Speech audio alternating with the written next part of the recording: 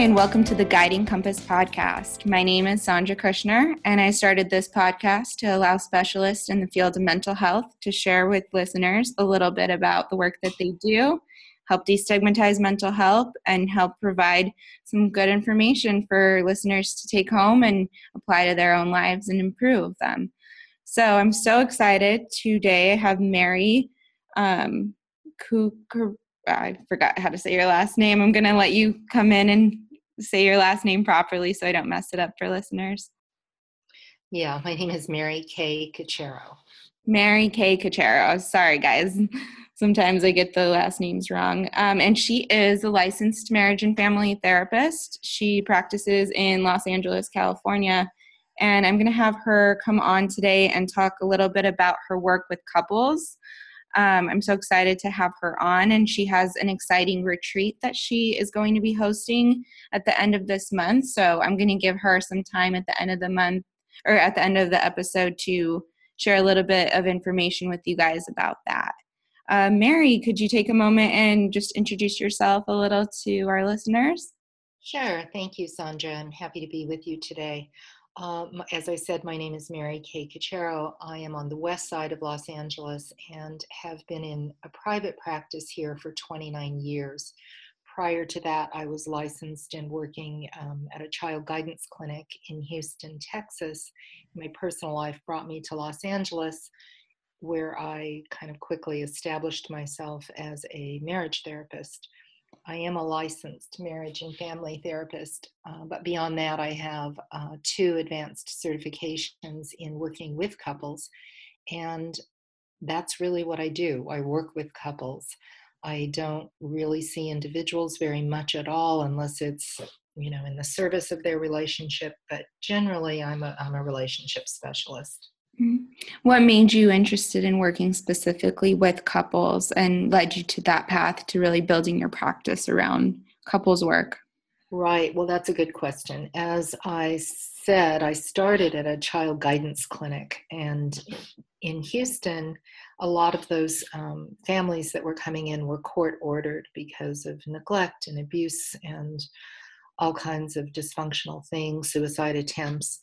And what I was noticing is that, we had quite a good model for working with children, but the truth is a lot of these children were only having symptoms because their parents' marriages were so dysfunctional. And, children live in the space between mom and dad. And when that's not a functional relationship, it's very hard for kids to thrive. So I felt frustrated by not having more access to the parents when we were doing child therapy. So when I got here, I had discovered Imago relationship therapy. Met someone here in Los Angeles who was certified and had studied under Harville Hendricks, and thought, wow, what if we really could make a difference in the lives of these children by making a difference in the lives of the adults who are in charge of them? And so I started getting certified in Imago. I think it's been probably 27 years ago now, and have really been impressed with Harville Hendricks and the work that he did. He was really one of the first people who developed a paradigm for working with couples that really was about the space between people, not about them internally. And it's still a model that's very popular. He's gone on to write, another 7 books or so. And I noticed at UCLA next month, the conference for interpersonal neurobiology has him as a keynote. And it's just really an honor to be certified in Imago. Effective. Yeah, and I actually got the opportunity to go to his speech at the Evolution of Psychotherapy conference, and I don't know much about Imago therapy, and I'm excited to learn a little bit more about that as you share with our listeners about the work that you do. But what I really enjoyed that he said in this speech was that, intimacy really exists in that space between 2 people, and yet we tend to think that it exists when people are enmeshed or that there isn't this differentiation, I guess, or separation of a couple. And I really, really enjoyed that he said that you need to be two whole individuals to really breed true connection and intimacy in a relationship, and not look to your partner to actually complete you rather than to complement what you are fully on your own first. Well, Harville, back in the day when Oprah had her daytime show on before the OWN, network came on board, she had Harville on her show, I don't know, maybe 7 times, and he's won Emmys for her because people love the theory. It speaks to them. Getting the Love You Want is his book, which is kind of the first book, the Bible on the theory. And it's been on the bestseller list on and off for something like 30 years now. And I think it's because it's so universally appealing in the way that it speaks to you. And Oprah calls him the marriage whisperer. So, and says that the only reason she's still with Stedman is because of the work she did with Harville Hendrix. And so he and his wife, Helen LaKelly Hunt, have developed the theory and the practice. And there are imago therapists in 35 countries around the world. It's very universal and a great model. So can you share a little bit about how you use this model in your work with couples, and really what transformations you see come out of this type of therapy in people's relationships? How does it actually improve the couple system, help them communicate better and really reconnect? Well, first I should finish my journey so that I can go back to this, if you don't mind, Sandra, because after I got certified in Imago, I did a lot of advanced trainings within Imago. And at the time, I was getting a lot of training from a woman named Haiti Schleifer. And Haiti was one of the top trainers in Imago, but over the years started developing, kind of pushing the Imago model to something that was a little bit different. The theory is very similar, but the practice of it was a little bit different. She started adding a lot of the research that we have from neurobiology in terms of what really creates connection, eye gaze, touch, breath. And because I'd been doing advanced training with her for Imago, I was really kind of learning a way of doing Imago that was more, we used to call it, we got Haitiized, her name is Haiti, and we were sort of practicing it, those of us who trained with her, in a slightly different way. We were pulling people's chairs a little bit closer. We were really focused on having individuals come over an imaginary bridge of that space to be fully present in the world of their partner with no judgment and no criticism, but just curiosity for who they are as people and full presence and acceptance. And people shift, they do, they heal because most of us as children didn't get enough. We didn't get enough attunement from our parents. Even the best of parents can't be there 24/7 being fully aware of what the child's experiencing and in their world, because as parents we've got our own stuff going on. We can't be fully in the world of the child who's tantruming at the supermarket, because we just want them to get up and stop embarrassing us. So what this model, and actually both Imago and encounter-centered couples therapy, which was what Haiti's theory eventually became named, I'm certified in both. And so I do a really nice blend of the two in my office, because Imago theory is so just foundational to the way I think about couples. And what Harville says about them is that we come into the world. So imagine this, Sandra, we just come into the world perfect, complete, and whole. And if you've seen any new babies, I personally have a new baby in my life. My daughter had our first grandchild a few months ago. Congratulations. It is like the most joyous thing ever. It's so fabulous. But when you look into the eyes of a baby, they are always looking for your eyes. If you glance away, they just keep following you because they Mhm. want us to look into their eyes. It's the way their brains develop, is through that eye gaze. And, over time, and it doesn't take too much time, as children, socialization practices begin to help us to exaggerate certain parts of our personalities that our parents like about us. So we'll kind of do more of that. And then if there's some stuff they don't like about us, we'll do less of that. And pretty soon we're shaping ourselves and being shaped, but we're no longer perfect, complete, and whole. Mhm. For example, if you, let's say something we do with little boys sometimes in our culture, if they're expressing a lot of emotion, if they're crying, you can hear parents say, stop that, grow up, or be a man, or, don't stop, you're crying like a girl, or, you know, in the worst case scenario, stop crying or I'm going to give you something to cry about. And so, you Yeah, know, I actually just wrote a blog post on that and how we really do shape men into suppressing and repressing and disowning their feelings and viewing that as a bad aspect of who they are. absolutely. Yeah, and Or that's so an example is in my family, I I was, you know, I think just too much. Like I just think my family had no idea what to do with me. And I was, I had a lot of ideas, and I can remember hearing, don't get too big for your britches. Well, okay, so those conditioned responses that we hear as children, we embed in our limbic brain, and they become our mottos. They become what drives our emotions and our behaviors Mhm. for many years to come, decades. And sometimes they're not all that functional. Sometimes they're things that we made our mottos in order to survive our childhoods, but as adults they're holding us back.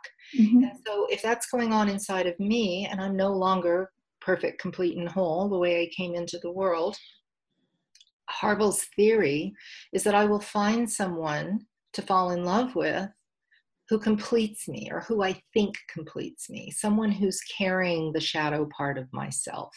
And Mhm. so when we're together, we feel perfect, complete, and whole.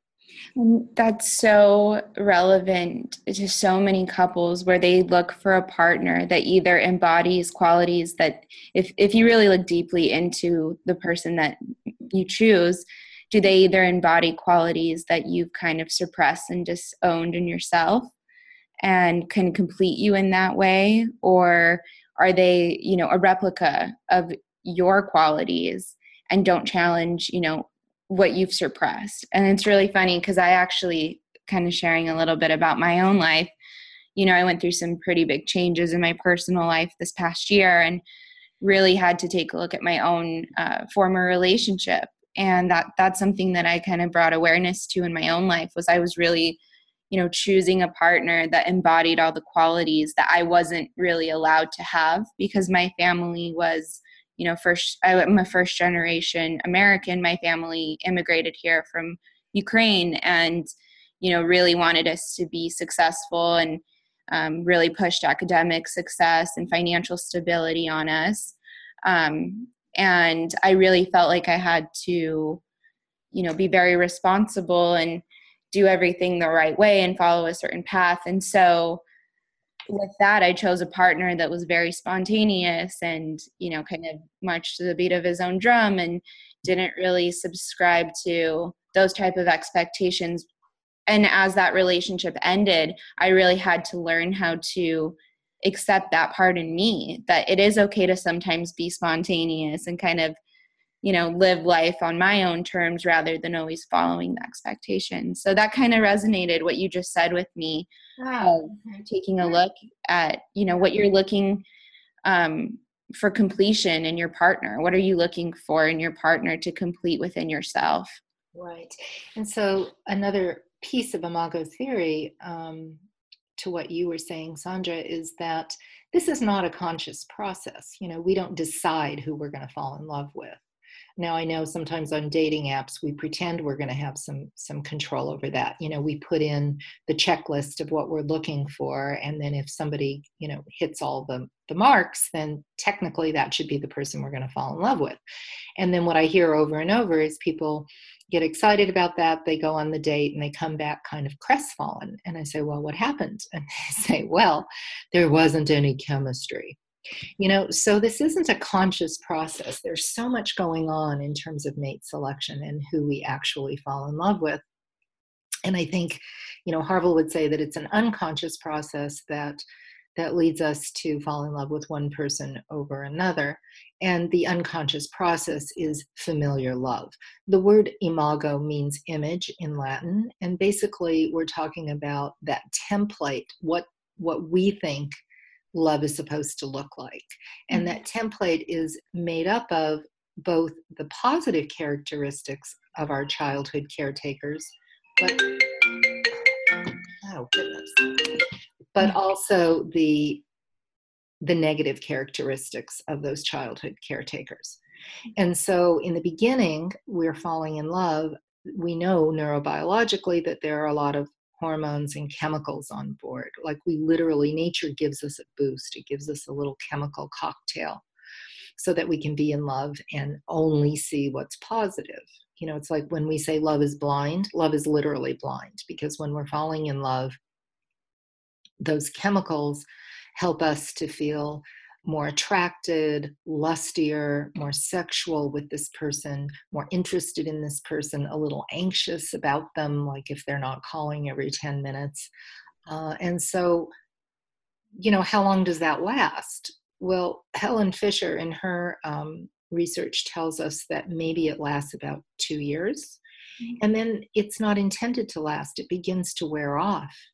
And as it wears off, we begin to see the negative characteristics of our mothers and our fathers or our other early childhood caretakers if you're reared by grandparents or, you know, other people.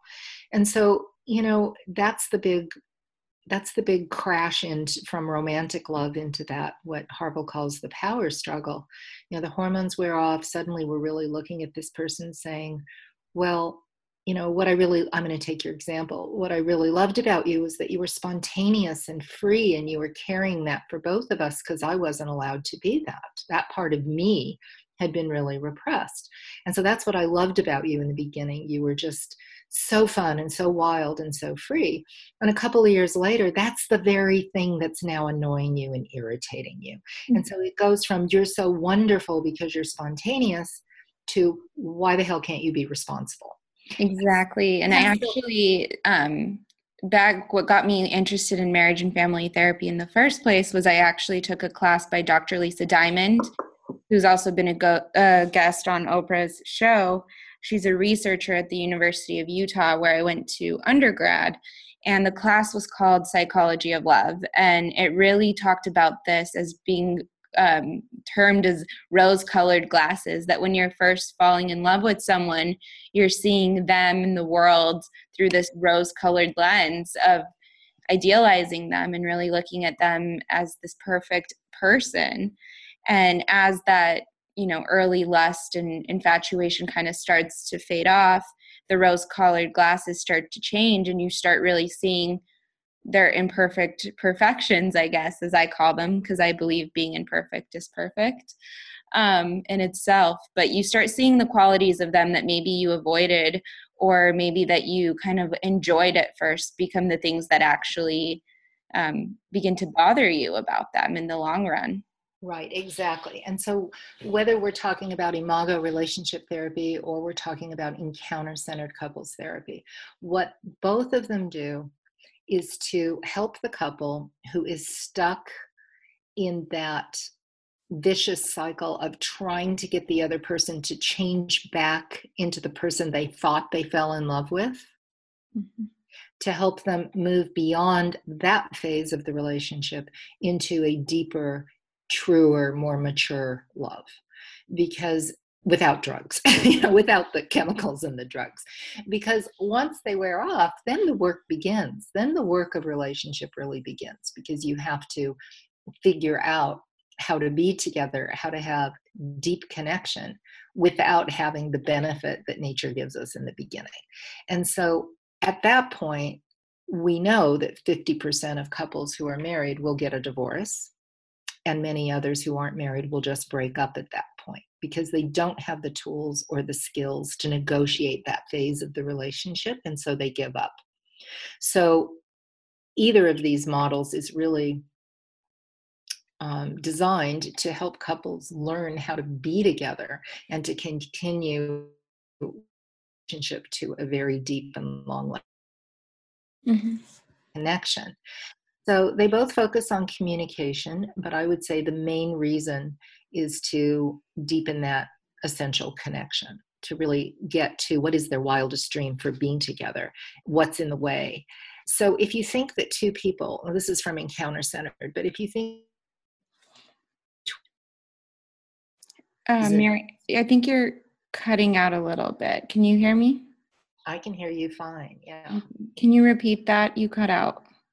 Where did you stop hearing me? When two people, and then you cut out right after that. Have space between them, and that the relationship lives in that space. My space or my partner's space, it's really ours, and we co-create it. We are each 100% responsible for what goes into that space. It's not 50-50. 50-50 is like a divorce contract, but marriage needs to be 100-100, which means I put my best self into our relationship regardless of what you're doing. And until, he's not paying any attention to me, so I'm just going out with my girlfriends all the time and I'm not paying any attention to him. And then say, well, she's going out all the time and she's never home, so I'm watching a lot of porn. And then she'll say, he's watching a lot, so I'm not having sex with him anymore. And do you see what I mean? It's like it turns into this really, really destructive power struggle rather than two people coming together in vulnerability, love, and support. It becomes almost a war between. Absolutely. And that's usually the state people end up in my office in, right? They're very hurt, they're very defended, they're blaming each other for every problem, they're questioning whether or not they should stay together. Frequently there are children, so that's an extra complication. But when they realize that they're each 100% responsible for that space and that they have polluted the space, in fact, a lot of times this pollution is so bad it's like nobody space. So I feel my job is to help them clean out all the pollution and learn ways to make space sacred, to communicate in a way that creates so much safety that they don't have to spend any more energy defending themselves or protecting themselves from each other. And then that energy that they used to spend protecting themselves gets freed into the service of connection. And when they really feel connection, their anxiety goes down. They feel safe, they're connected, and they can begin to experience joy and passion. Sexual passion, of course, but also just that kind of life passion that where you look across the room and you go, woohoo, I get to be with this person today. That kind of excitement and joy about being together. Yeah, and I think that's appreciation for your partner. And if I recall a little bit of what Hendricks talked about at the Evolution of Psychotherapy conference that I went to, was really looking at your partner with that admiration and curiosity, because at that beginning stage of a relationship, when you're falling in love and you're idealizing that person and it's all new and exciting, you are really curious about them. You want to know everything you possibly can about this person that you admire and adore so much. But then as time goes on and you begin to kind of see some of their flaws and things change and you're comfortable, that admiration and curiosity begins to die and gets replaced with an assumption or a prediction of what they're going to do or who they are. And, he really talked about the importance of always kind of maintaining that curious stance and looking at your partner with, a blank slate and seeing, who is this person? What is this experience like for them? Rather than ascribing a judgment or, making meaning of what might be going on in your own head and kind of projecting that onto them. And I thought that was so beautiful, because that is what happens often in relationships. You begin to assume how that person is feeling or how they're going to react or respond, rather than looking at them as having their own internal experience or perception. Right, absolutely. So, a couple of things about that. Esther Perel, a very leading sex therapist, talks about novelty, because novelty is what creates that dopamine and the endorphins in the brain and that desire for one another.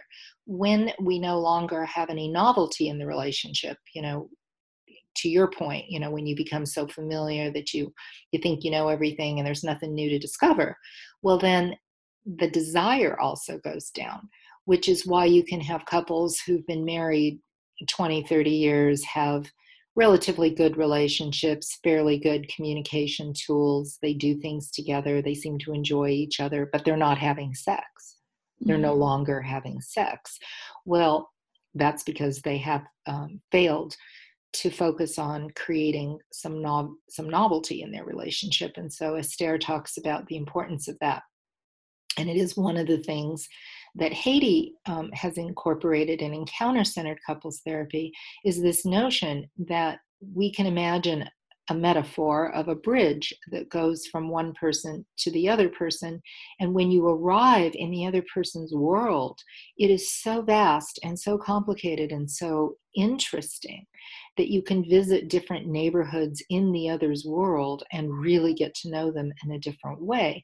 And like Harville says, if you take only curiosity on that visit to your partner without any of your own preconceived notions of who they are or what you think you know, or judgment, or even criticism, if you leave all that on your side of the bridge and go over with nothing but curiosity and open-heartedness, you can really go on an adventure.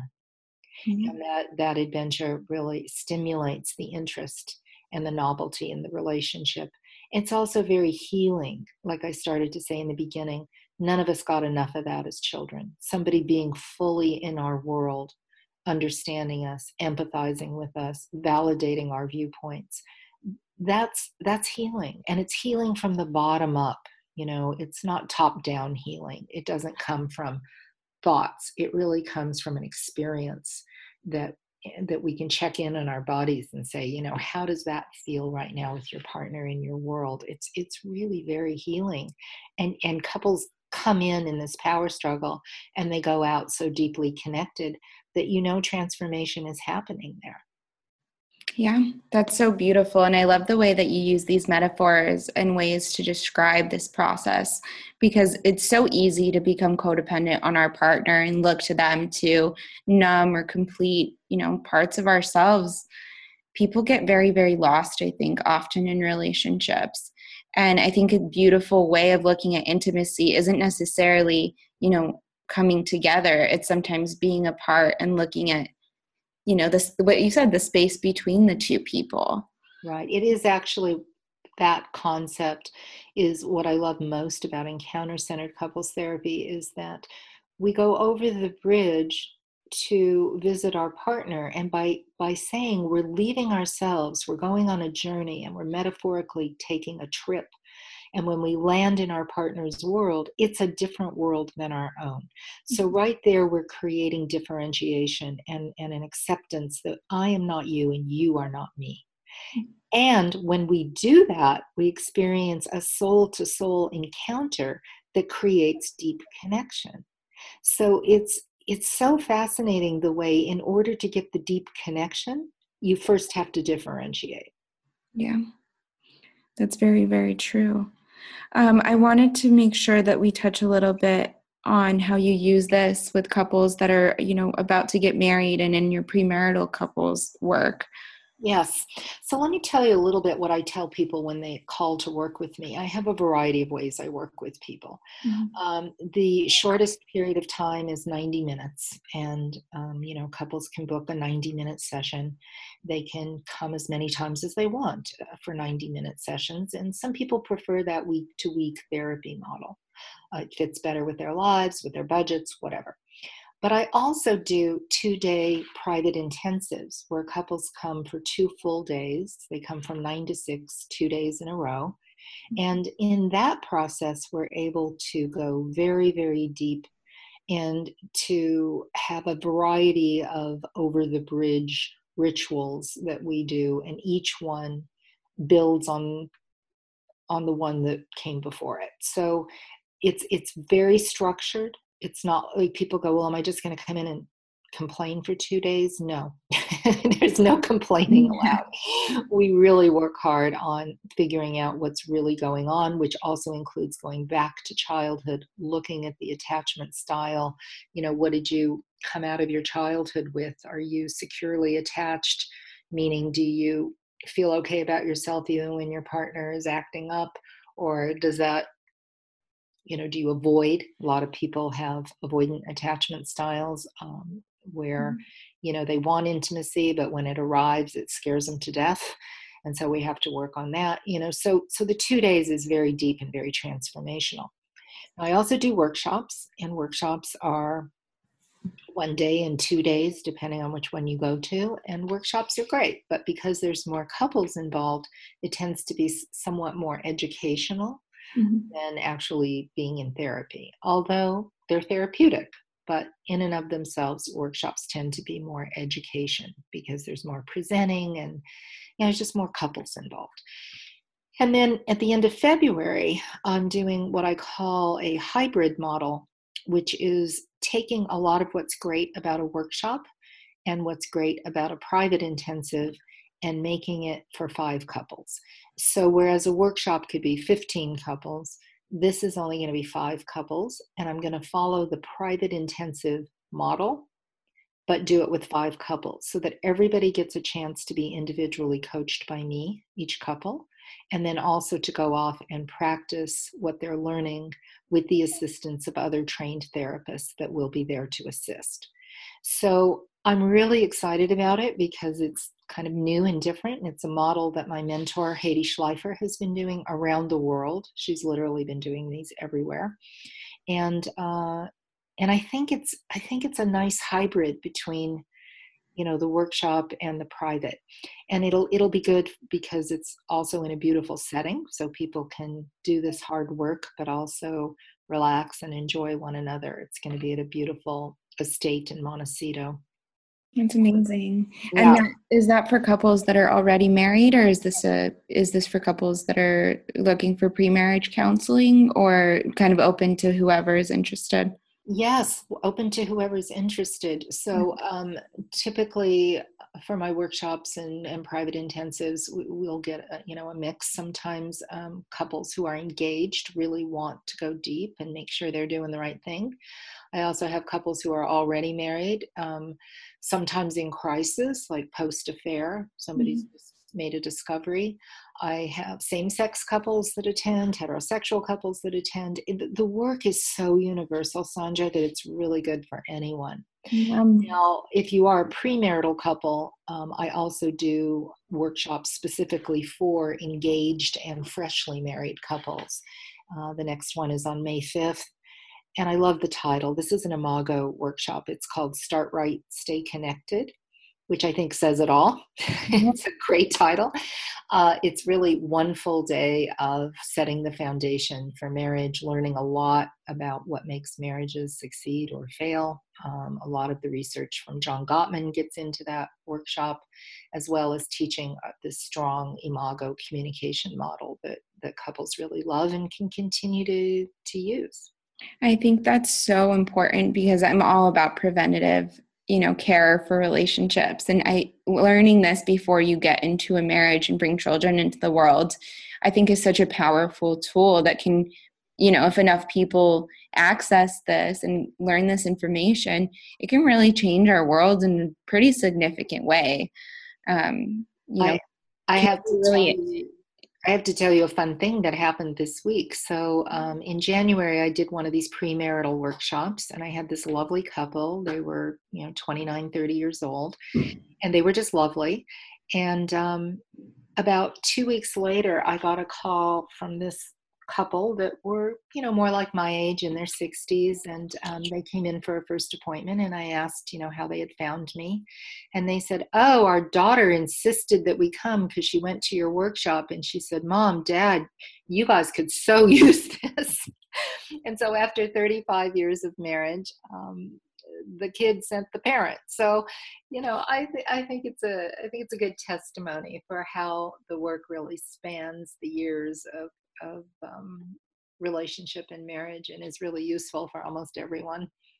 Yeah, definitely. And, I think in a way it breeds, personal development within the context of a relationship. And I think that's really, really important. A lot of people in this world right now are so disconnected. Absolutely. Technology and work and stress and all of these things kind of come between us and our relationships. And so when we do find a relationship or find someone that we can finally feel connected to, I think it's very easy to kind of get lost in that. Yeah. Well, if you think about how our hurts occur, our hurts and our wounds occur in the context of relationship. Mhm. And so healing them in the context of relationship makes sense. Yeah, that's very true.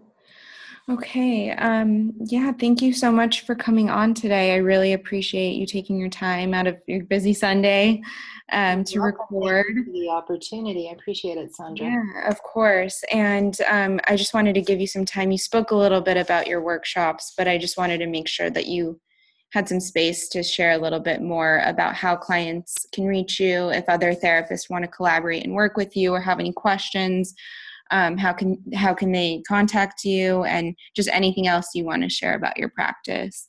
Yeah. And as my listeners know, I'll always link the bio and the website link below. But yeah, just if you want to share a little bit about anything you have upcoming. Yeah, okay. So the retreat is the last weekend in February, 5 couples. I think there's like one space left, maybe two. And that's going to be in Montecito at a beautiful estate, 8 bedroom, 8 bath house. Everybody will have their own private bedroom and bath. And there's a beautiful pool, and we'll be taking a mountain hike in the mornings, and it's going to be really lovely. So that's one thing coming up. May 5th is the next one-day premarital workshop for engaged couples, and newly married couples also benefit from that a lot. So that's coming up in May. And the best way, I get a lot of referrals from other therapists, therapists who maybe are working with the husband or the wife, the man or the woman, or whatever that is, and want somebody to see them as a couple. But I also get referrals from therapists who've been working with a couple and seem to be kind of stuck. They're plateaued in the work, and they really want the opportunity for the couple to do an intensive. And when a therapist refers a couple for an intensive, I encourage the therapist to come with them and to be with us for those 2 straight days for a couple of reasons. One is that it helps the therapist to track what has happened that's been transformational in those 2 days, because I always send the couple back to the therapist to do the follow-up work. Mm-hmm. So it's important for the therapist to know, what the couple has experienced so that they can pick up where that leaves off. Also, a lot of therapists have told me that it's the best training, that if you can just come and sit with me doing the work for 2 days, it really does teach you some new skills and tools to use with couples. So I'm really open and very welcoming to other therapists who want to collaborate in that way. And I always appreciate when they send me couples to work with. Yeah, okay. That's awesome. And is the website below, linked in the bio, the best way to reach you? Is there an email and phone number? I believe I gave you all of that, but of course you can email through the website. It's www.mkcocharo.com. I also, do I have a minute to tell you about the collaborative group I formed? Yeah, of course. Okay, so